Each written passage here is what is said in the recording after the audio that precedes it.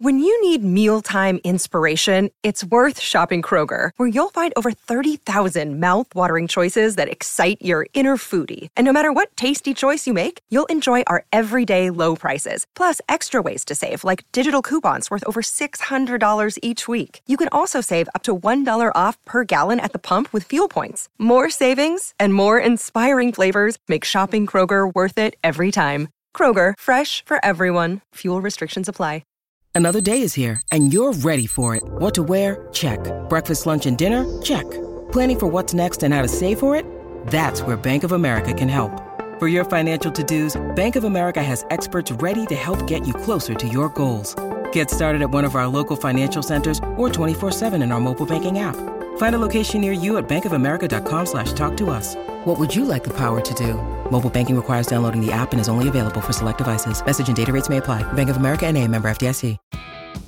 It's a new year and a new chance for you to make a fresh start with your compliance. Or we're going to be bringing you a daily tip, strategy, or idea that you can use to improve your program. Here's your host, Tom Fox, the Compliance Evangelist. Day 5, the Board and Operationalizing Compliance. The most significant development for boards of directors and compliance in 2021 came from the Delaware courts, which have been expanding the civil law obligations of boards through a series of court decisions involving the expansion of the Caremark doctrine. This has gone on for a couple of years.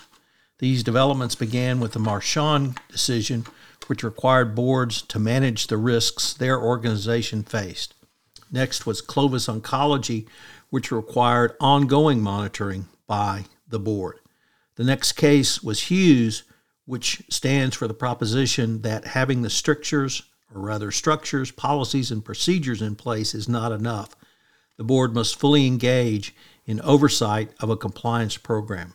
Finally, in 2021, came the Boeing case, which stands for the continuing proposition that a board cannot simply have the trappings of oversight.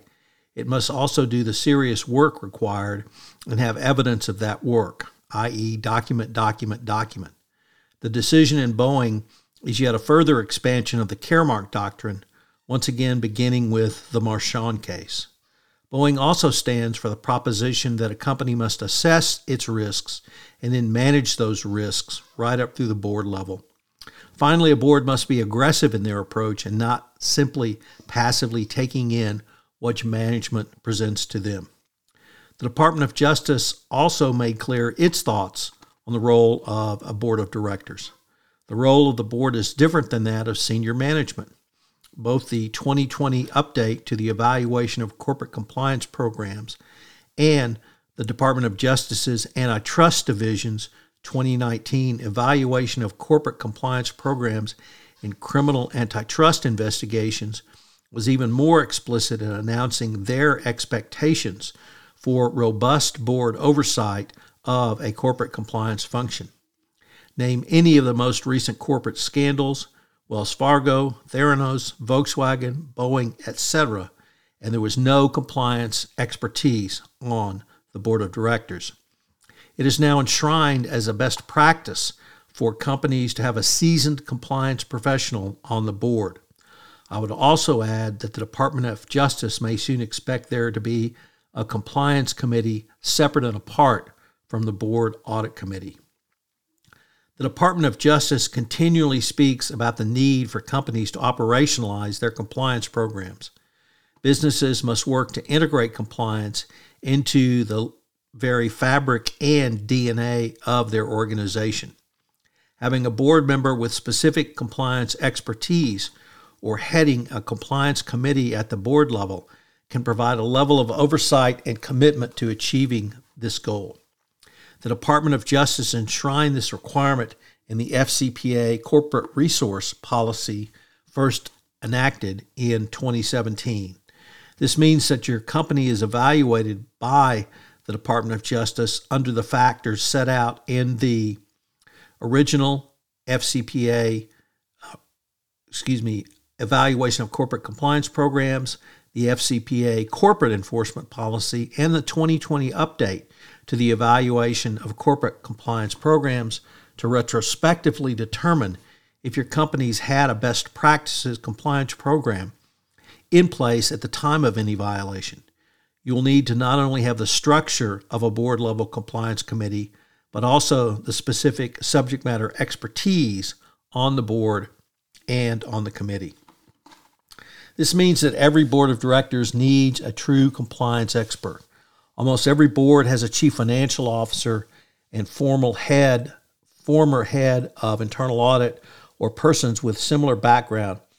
Often these persons are also an audit committee member of a board. Such a background brings a level of sophistication, training, and subject matter expertise that can help all companies with their financial reporting and financial-based issues.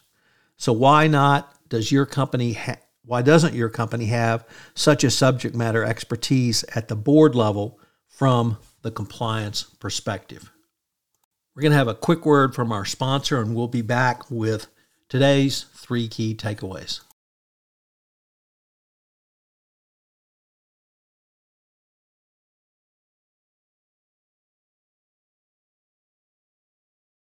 What are today's 3 key takeaways? Number 1, the 2020 update to the evaluation of corporate compliance programs requires active board of director engagement and oversight around compliance. Number 2, board communication on compliance is a two-way street, meaning it's both inbound and outbound. In addition to a board of directors receiving information about a compliance program, a board must actively manage that compliance program. It must ask questions of a chief compliance officer, and it's going to have to test occasionally aspects of a compliance program. This means more than simply sitting there taking in the report from a chief compliance officer on an annual basis. You must actively manage and oversee the risks that your company has from the compliance perspective.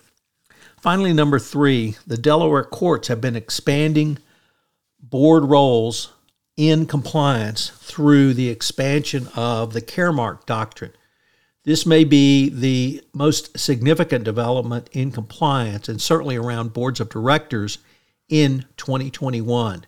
This civil liability can lead to very large shareholder actions against corporations whose boards of directors did not actively engage in oversight of compliance programs, and it can lead to some skewering in court opinions that we saw in the Boeing case, in the Clovis Oncology case, and in the Hughes case. So this civil liability through the Delaware courts from the trial court level up to the Delaware Supreme Court are going to be significant. I hope you will join me tomorrow for day 6 of 31 Days to a More Effective Compliance Program, where we look at the foundational document of a code of conduct. If you'd like information on any of the topics from this podcast series, please check out the Compliance Handbook 2nd edition available at lexisnexis.com/Fox. This is Tom Fox again. Thank you for listening to this episode of 31 Days to a More Effective Compliance Program. I hope you will join me for the entire month of January, where I take a look at some of the significant changes in compliance and FCPA enforcement. 31 Days to a More Effective Compliance Program is a part of the Compliance Podcast Network.